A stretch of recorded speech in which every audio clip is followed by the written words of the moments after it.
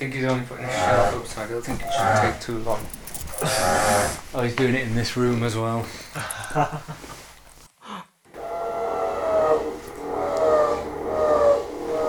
How many shelves is he putting up? Yeah.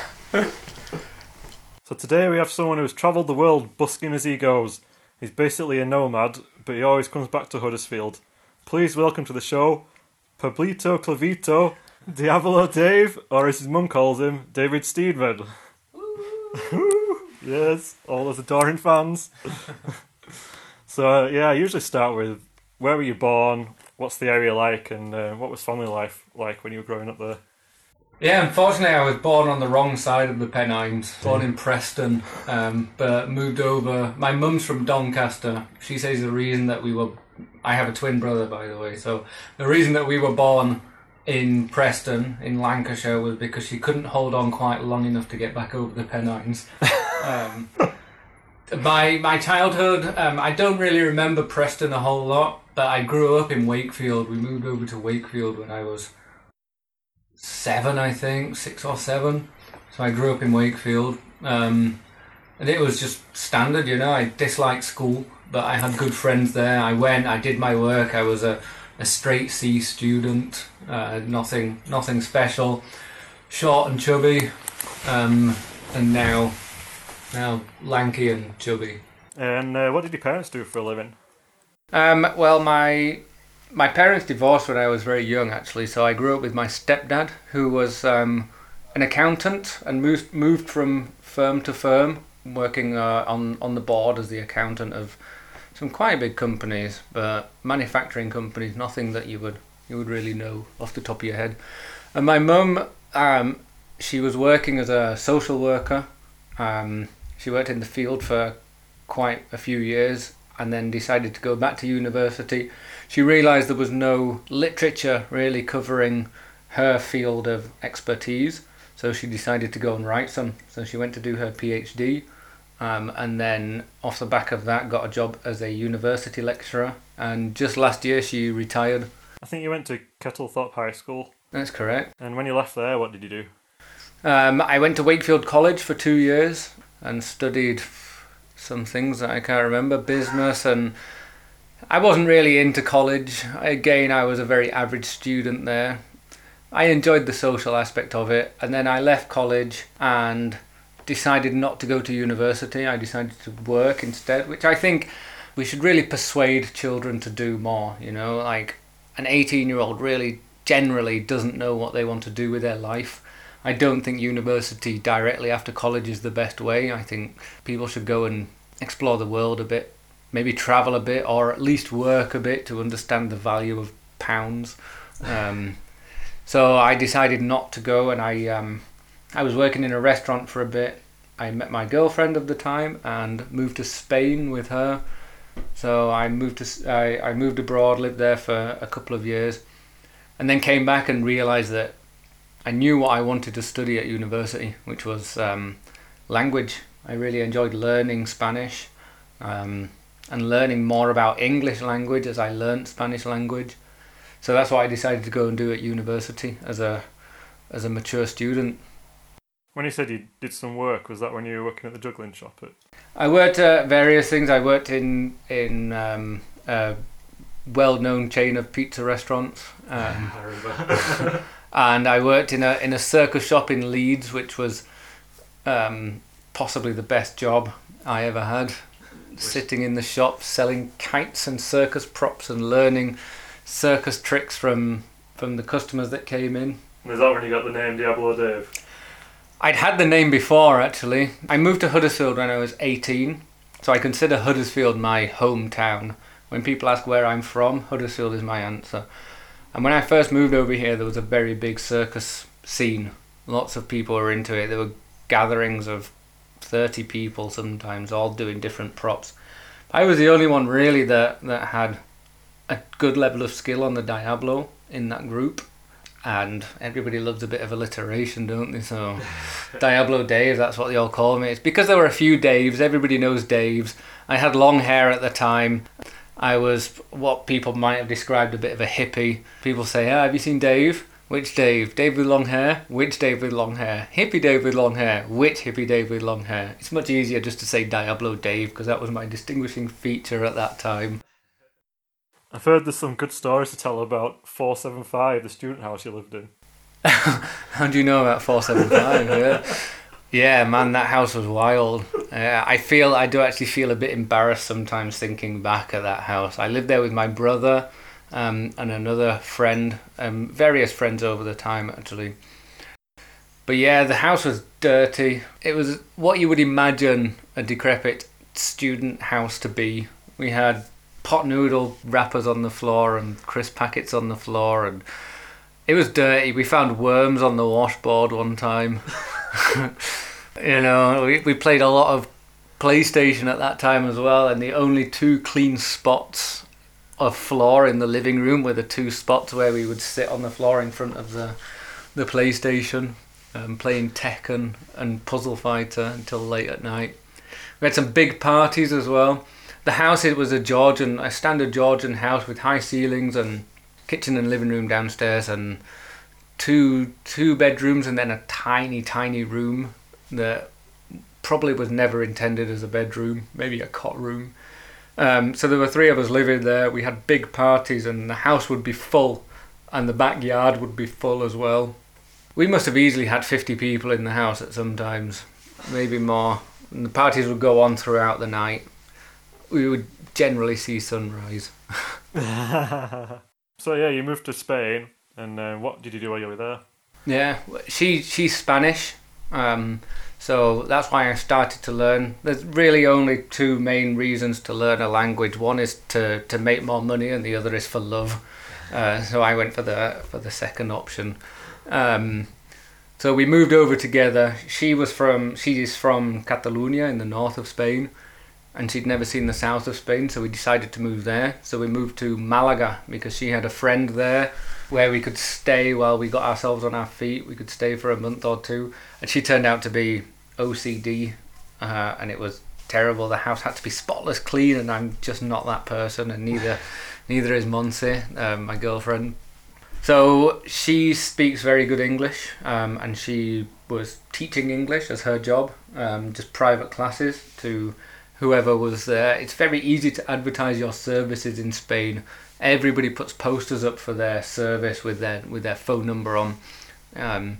People really don't advertise in local ads papers. They just go out in the street and put posters everywhere in the street. So she found people to study English with her very easily. And I thought I would give circus a go, busking.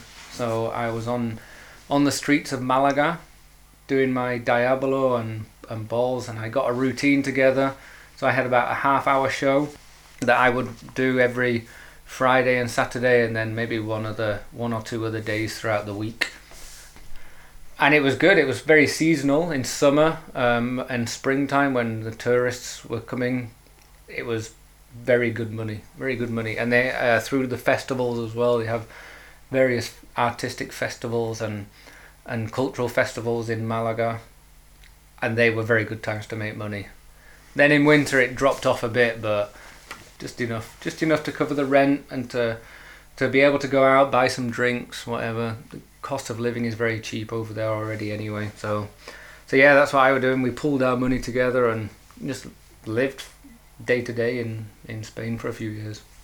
And tell us about the little mishap you had whilst juggling Diabolo on the street. So in Christmas time they string these lights across the main street, and one of the little tricks to do with the Diabolo, everybody wants to see you just throw a Diabolo high in the air. You know, you can do some crazy tricks with Diabolo, but people always ask how high can you throw it, and it's frustrating because that's the basic trick. That's the first trick that everybody learns. But it was a good trick to draw in a crowd. People like to see the Diabolo go high up in the air. I started to try and throw the Diabolo over this fairy lights that are strung across the street, and it landed on top of the Christmas light, the Diabolo, and because it's spinning, it just shot off to the right, and the street was packed. It was a full busy street. It was like the main street in any town or city in Europe, you know. It was a walking street as well. It was just fully packed, and I saw the Diabolo shoot off I threw my Diabolo sticks down on the floor and just ran looking up and keeping one eye forwards as I meandered through the crowd. And the Diabolo was falling and I was just a bit far away, so I reached out at full stretch and caught the Diabolo in the air. It must have been about 2 or 3 inches away from striking an old lady on the shoulder. And she never knew. I never said anything. I plucked the Diabolo from the air, hid it into my chest, and walked back up the street towards where all my other stuff had been left. Like nothing had happened, and I got away with it. But that was the last time I ever tried that trick in the streets. I wasn't risking that again. So as well as your juggling talent, you're famous for your long distance bike trips. And this isn't like just coast to coast in England. Was your first trip from Granada, Spain to Huddersfield, and do you have any particular stories to tell from that trip? No, my first long distance trip was from Barcelona to Malaga, following the coast. This is after I'd moved back to England, and in my first year summer holiday at university, I'd gone back to see a friend in Barcelona, and then I had a few months, so I thought I'm just going to cycle the coast. I wanted to see more of that coast, actually, more of Catalonia and more of Valencia and Murcia as well. I had another friend actually from university who lived in Murcia, so I went to stay with him for a while. And then from there I carried on to Malaga and stayed for a couple of weeks in Malaga. That was the first trip I did. As part of my degree, I studied for 1 year in Granada, which is the most beautiful city in all of Europe, I think, in my opinion. But then I was going to the EJC, European Juggling Convention, in Toulouse. And with 3 other friends from Granada, we set off cycling to Toulouse. And then from Toulouse, I cycled the rest of the way back to Huddersfield alone. The funny thing is, I got all the way and I got to Manchester and my bicycle broke in Manchester. The crank fell off, it just fell off. And annoyingly, it fell off after a boy racer had shot past me and stopped at a traffic light, and I caught up to the traffic light and I put myself in the middle of the road so that he couldn't shoot past me again. And I set off at the traffic light, and just as I pushed onto the pedal, the crank fell off and I stumbled in front of the boy racer and I had to stagger to the curbside. And I was actually going to see some friends in Manchester. There was a big party going on, a joint birthday party. So I was going to go to that, and this was on the Friday night, and I was going to arrive back to Huddersfield on the Saturday. But obviously my crank had fallen off, so I couldn't cycle back. And the party went on till the early hours, and I was extremely hungover the next day. And I was thinking, how can I get back? I don't want to not cycle to Huddersfield after cycling all the way from Granada. It's just stupid. There was another 3-hour cycle to do to finish the whole journey after everything. I was thinking I could sellotape or gaffer tape my foot to the one working pedal and just have one pedal going, but I thought that was a silly idea. What happens when I get to a hill? I can't really go up a hill with one foot strapped to the bicycle. So I thought I could use it as like an old school velocipede without the pedals, and just push it along on the flats, push it up the hill and sit on it back down the hill and back to Huddersfield. But my hangover was too great, so in the end what happened is I got a takeaway from a Chinese takeaway near Piccadilly Gardens. I ate that, I fell asleep for a few hours in Piccadilly Gardens, and then I took the train over to Huddersfield. And I arrived back maybe about 3 hours late for my welcome back party. But then about 2 weeks after, I'd fixed the bike up, I loaded it all up with my bags again, packed it as if I were on my bike ride, took the train back to Manchester, and then cycled back from Manchester. So I did complete the journey in the end. A man of principle. Absolutely. You can't finish 3 hours before the end. You're not one of these cycling losers with all the Lycra stuff. Do you have to train for these long journeys that you do? You really don't have to. The last journey, I've just come back. Well, I say just, it's nearly a year now that I got back to the UK. My latest cycle trip was Malaysia from Kuala Lumpur, known as KL. KL is Kuala Lumpur. From KL back to Huddersfield. I was living in KL for a while with another friend of mine from Huddersfield. And we decided to travel back together by bicycle. And I'd done some cycling. I cycle around. I like running. So I am quite sporty. I'm quite athletic. But she isn't at all. And you just get fit by doing a journey like this. Many people told us, I could never do such a thing. I'm not fit enough. It's nonsense. You get fit by doing it. You know, anybody can do such a journey if you give yourself time. It took us 14 months to do the journey. If you take 4 years, you still do the journey. You know, it doesn't take anything away from it. You just get fit as you do it. So no training. We ate cake. And how many miles is that? I don't know. It's about 12,000 or 13,000. I can tell you in kilometres we did 17,500 kilometres. I dipped in and out of your blog because you were writing a blog the whole time you were doing this trip. Yeah, it's not finished still.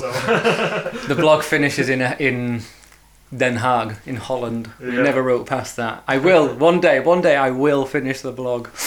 Posted some beautiful pictures of the places you visited. Which country was your favourite?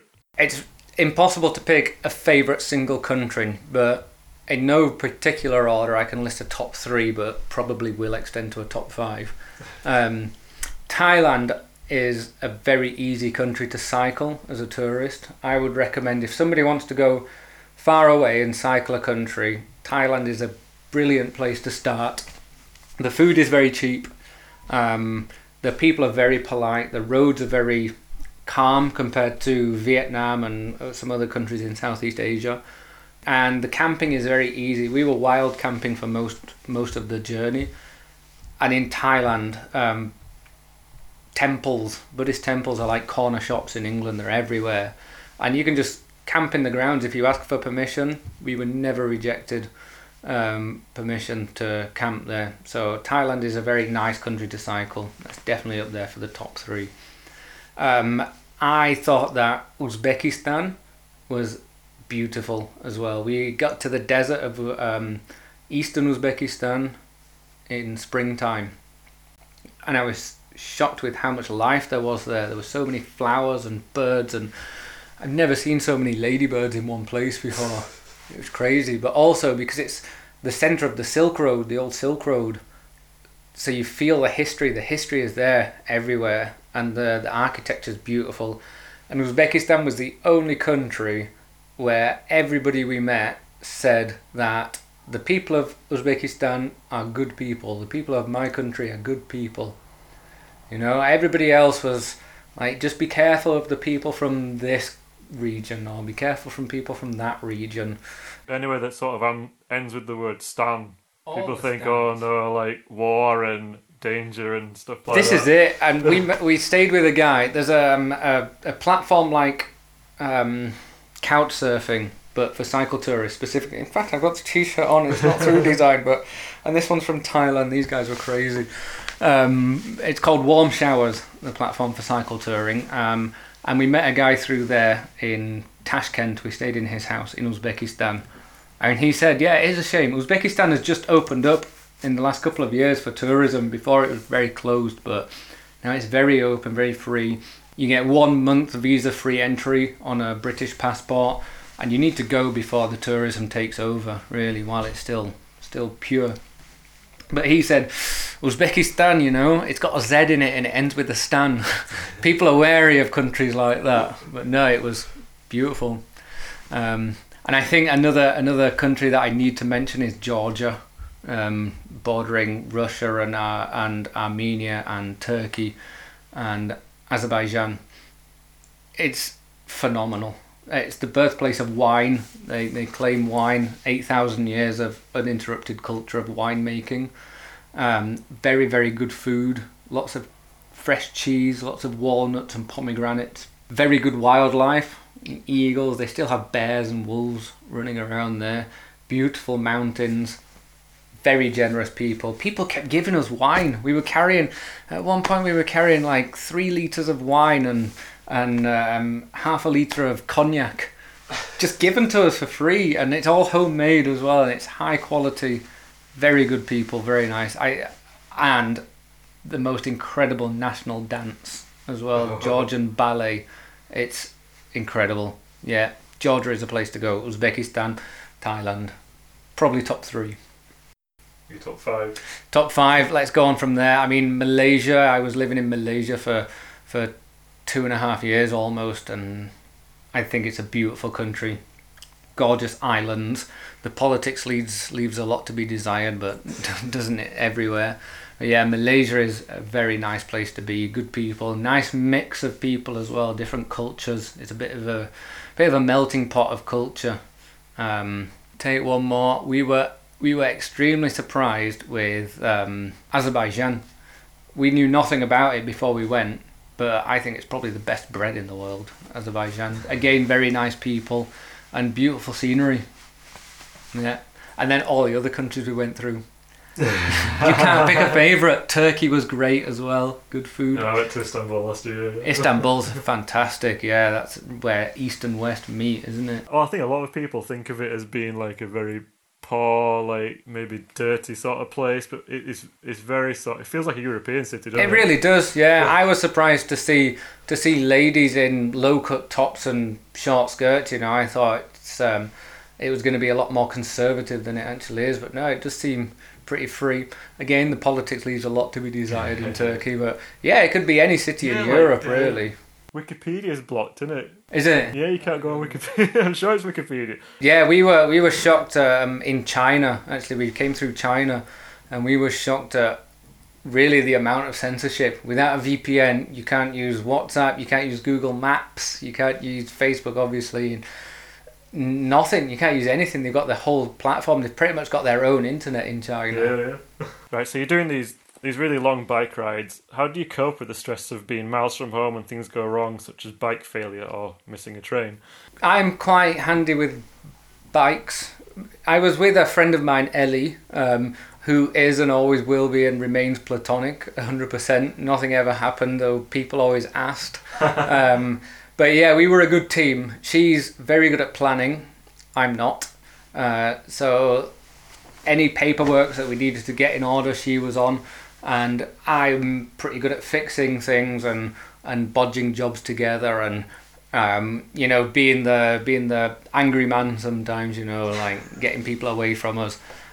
So teamwork helped us a lot, actually. The biggest problem we had was missing a boat. We crossed over the Caspian Sea and we arrived something like 20 minutes late for the boat, so we had to wait another day and a half before the next boat.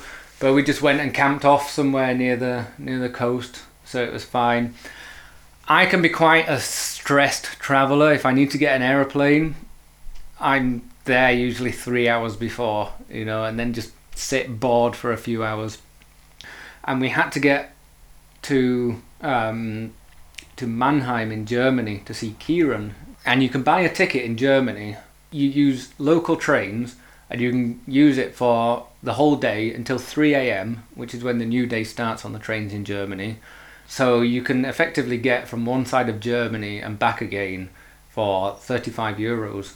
So we got one of these tickets to meet up with Kieran before the weekend. I think we had about 200 kilometers to cover, which is 2 day cycle for us, really, going fast. But we weren't going to make it in time, so we thought we'd take the train, and we had to get there on Friday before 7 o'clock because he was going away for Friday night and coming back on Saturday morning.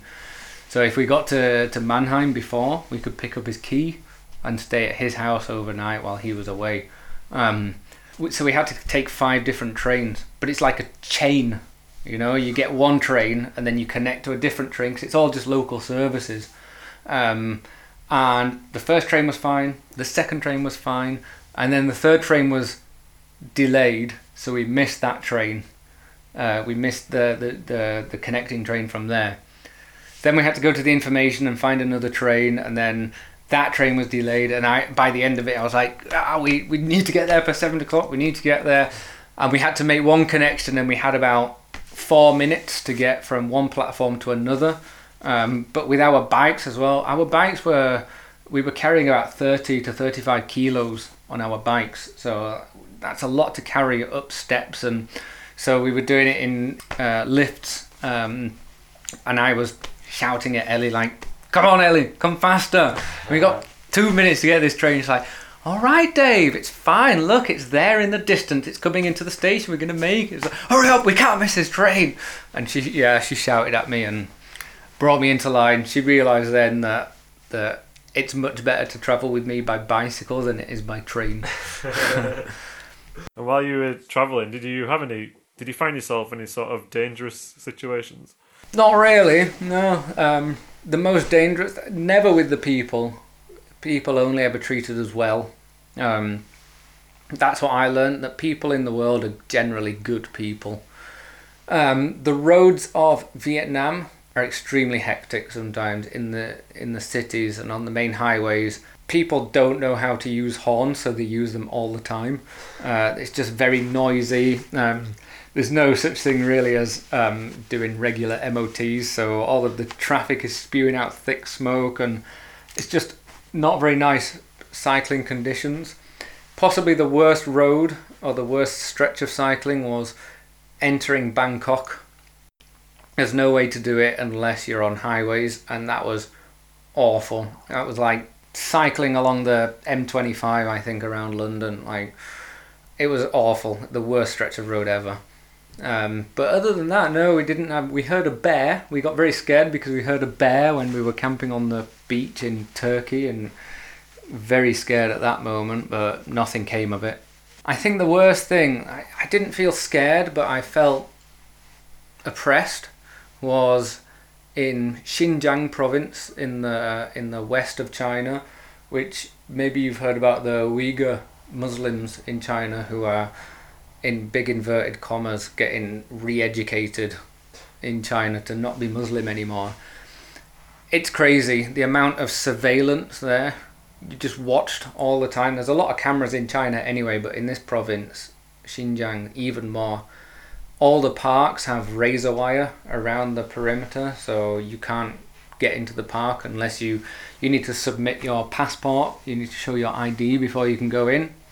We went to a Carrefour, like a hypermarket in China, in Xinjiang, and we got taken to the police station to register our passport, to prove what hotel we were staying in, to really make him believe that we'd entered China by bicycle. It's like, "What plane did you come in on?" No, by bicycle."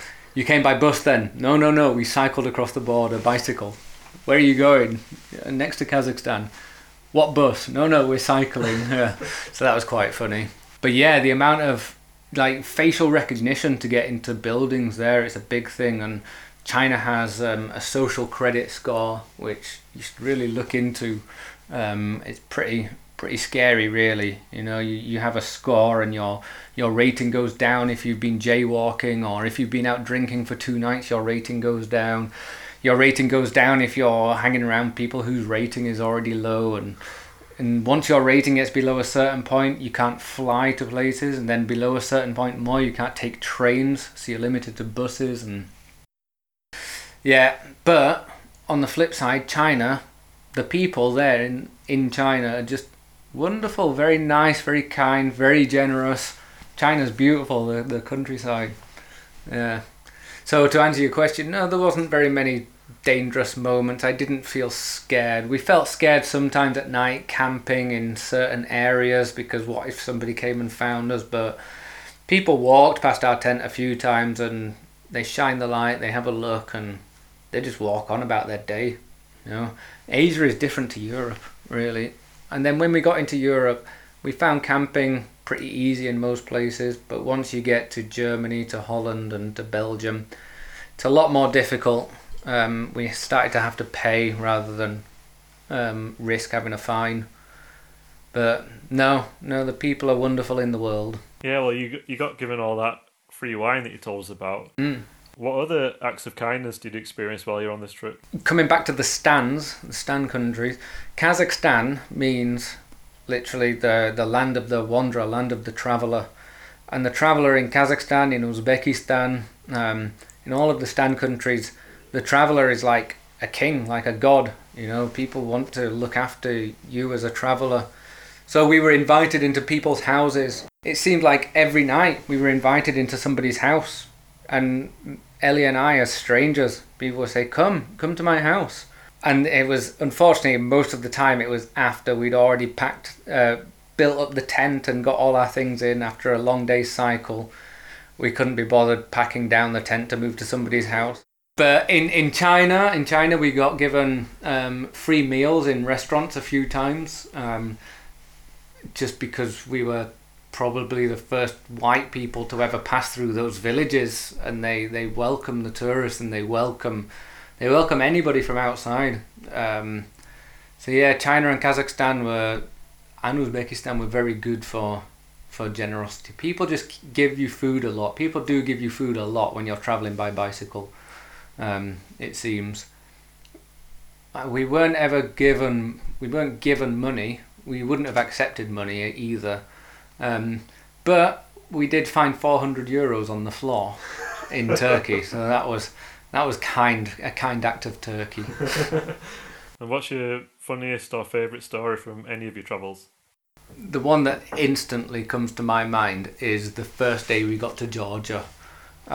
We met a Spanish couple who were cycling from Indonesia back to Spain, and we crossed the border we just camped just outside the border, about 4 kilometers outside the border in Azerbaijan. Usually when we get to the new country, we sort the SIM card out, sort our money out, so we've got the local currency and that. And we decided, we'd heard so much about Georgia from cycle tourists going the other way, and about how good the food is and how good the wine is, so we thought we'll just stay in a cafe for lunch. We'll not cook ourselves, we'll not prepare our own food, we'll just go to a cafe and try this Georgian food. So we went to this cafe at about midday after we got all sorted, and had a glass of wine each and some nice food, good bread, and then a group of 8 men came in, who it turned out were all from the same family later on. And they were bringing their own wine in. It turned out also that the lady behind the counter in the cafe was the daughter of one of these men. So they were bringing their own wine in, and they had like 6-litre bottles of homebrew wine, and they had 6 of these bottles. So there was a lot of wine there, and throughout the course of their meal they went out to get more bottles and brought them back in. And they were playing music. They had an accordion and a drum, and they were singing local songs, folk songs, and they invited us to join them. So we joined them at the table, and they were again just offering out all their food to us, and they kept standing up and toasting, obviously in Georgian. We didn't understand a single word, and then they asked me to stand up and toast. So I stood up, and in English, they didn't understand a single word. I started just saying, thank you, thank you very much, you're very kind, all this wine and food that you're offering us, it's great, we're going to enjoy your country. And then they asked the Spanish guy to toast as well, and he's a bit of a joker. He stood up and started in Spanish saying the recipe for gazpacho soup, telling you how to cut the veg properly, and only me and his girlfriend and the guy speaking obviously knew what he was saying, and everybody else around the table was looking very solemn as he gave this recipe of soup in Spanish. But anyway, we all got really drunk, and it's probably about 3 p.m. by now. One person had fallen asleep in his plate of food, like in the cartoons. He had his face in his plate asleep, so they took us away from the table. Like, maybe it was a bit shameful for him to show how drunk he was in front of these tourists. We started playing drinking games with them, and I'd say the average age of these people was probably about 50. There was another guy there that was about my age, maybe 35, 40. But yeah, the others were older, and we were playing drinking games with them and dancing around with them. And then one of them took me out to see the bicycles, so I took him out, showed him the bikes. And Ellie, my travelling partner, ran out to me and said, Gemma is the Spanish, it's Gemma and Mario. Gemma has just pierced a guy with her earring inside. And I was like, what the hell? Like, are we going to have to make a run for it? Or is she disfiguring people in there? It's like, no, he asked her. So we went in, and he was wearing his piercing, and he motioned to us, like, stay here, wait here, I'll come back. He went away, and he came back with a needle and thread, a threaded needle, and he started to push the needle in through his cheek. And we were like, what are you doing? Me and Mario grabbed his arm. The Georgians are huge. This guy's arm was like my leg. Like, they're massive people. Just big frames, big skeletons, very muscular. A lot of bread and a lot of wine. So, big solid people. And we were never going to stop him from pushing this needle through his cheek. We're just not strong enough. And he pushed it all the way through. And then with the needle half in and coming out through his mouth, he motioned to me to pull it through the rest of the way. So I reached in with my index finger and thumb and pulled the needle through his cheek. And then just freaked out. I just like, I can't, what have I just done? What is this? And he stood there. I remember his expression. I can see him in front of me right now. He stood there with the thread going in through his cheek and then coming out of his mouth with the threaded needle dangling, resting on his chin, with an expression like, why are you freaking out? What's wrong with you? Like, all I've done is just put a needle through my cheek. And Ellie was like, you're fucking mental. You're just crazy. Like, I can't deal with this anymore. And we left, and they gave us the wine. They gave us some more wine, and we were steaming by now. We meant to get like 50 kilometers inside of Georgia. But I think that whole day we realised we couldn't cycle any further, so we found an abandoned house just on the outside of the village. We set our tents up inside that abandoned house, and I think that was that was the shortest day cycling we ever did. I think we covered 6 kilometers all day.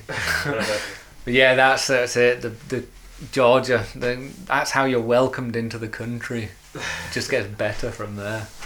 So you wrote all these blog posts about your travelling. Have you any plans to turn that into a book? It's an idea I've been toying with, actually, yeah. I wrote some little poems and prose as well. So it's something that I have been thinking about. Although lots of people do write their memoirs of their stories, so I think the idea that I have is slightly different to just a diary. It would be more a book. We travelled through 21 countries on our way back home, so it would be more a book focusing on a particular aspect, each chapter focusing on a particular aspect of that country. So maybe a chapter about the geology of Malaysia, and then a chapter about the forests of Thailand, and about wine production in Georgia, and about the Silk Road in Uzbekistan. Rather than about my journey, it's about the journey of those countries that we travelled through. And I would put some of my little illustrations and little poems in amongst this book. But that's the idea I had. You'll have to tell me if it's podcast friendly or not. I've been told to ask you about Jerry the Mouse. God. How do you know about this? Did I tell you this? Who have you been interviewing? Chris? Was it to Chris? I'm interviewing Dave. What shall I ask him? Oh God. Old Jerry. I was talking about Jerry just last week, actually. So this is back to our days in 475. 475 is the number of the house, the student house that we lived in. 475 became more than a house. It became a way of life. So one day we found a dead mouse outside in the yard, in the backyard. And our first idea, me, my brother, and another friend of ours, the first idea was, we need to preserve this. We need to go to Asda, buy some vinegar and pickle it. So we did. We bought some white vinegar from Asda, and we came back and we put it in a jar and left it on the fireplace. And it was really cool actually, because over time it started to decay. Obviously it wasn't proper scientific pickling vinegar that we'd got. It was just white distilled chip vinegar. And it started to decay inside the jar, and you could see like all the skin and the fur fell off of one of its paws, and you could see the skeletal structure of it, and then started to fall off the tail, so you could see the vertebrae of the tail. It was really quite interesting. So at one of these crazy parties that I was talking about before, a few of our friends and my brother and myself were playing cocktail waiters. We were all some jugglers, and we were playing cocktail waiting. So we were throwing this jar. We had this jar with Jerry the Mouse in it, throwing it, catching it behind our backs, throwing it between our legs, and throwing it to each other, and then doing little tricks around, like bar flare style tricks. And then one of our friends said, "What the hell is that? Oh God, guys, you've got to stop." And we stopped and looked at the jar, and it wasn't a mouse anymore. It was just a brown solution inside the jar. And yeah, that's the last I remembered of Jerry that night. But we woke in the morning to find the jar with no lid on anymore, in the sink underneath all the washing up from the night before. It's the story of Jerry. Right, well, thank you for talking to me. That's the end of my questions. Thank you. It's been a pleasure. I don't know, normally I play out some music, but you're not really musicians. What we got? There's an ocarina there, I think. I've never played it. Do you a tune if you want. Well, you really do believe? Who do you think you're helping? You're gonna give me a helping hand. You really do believe? Truth is that you're not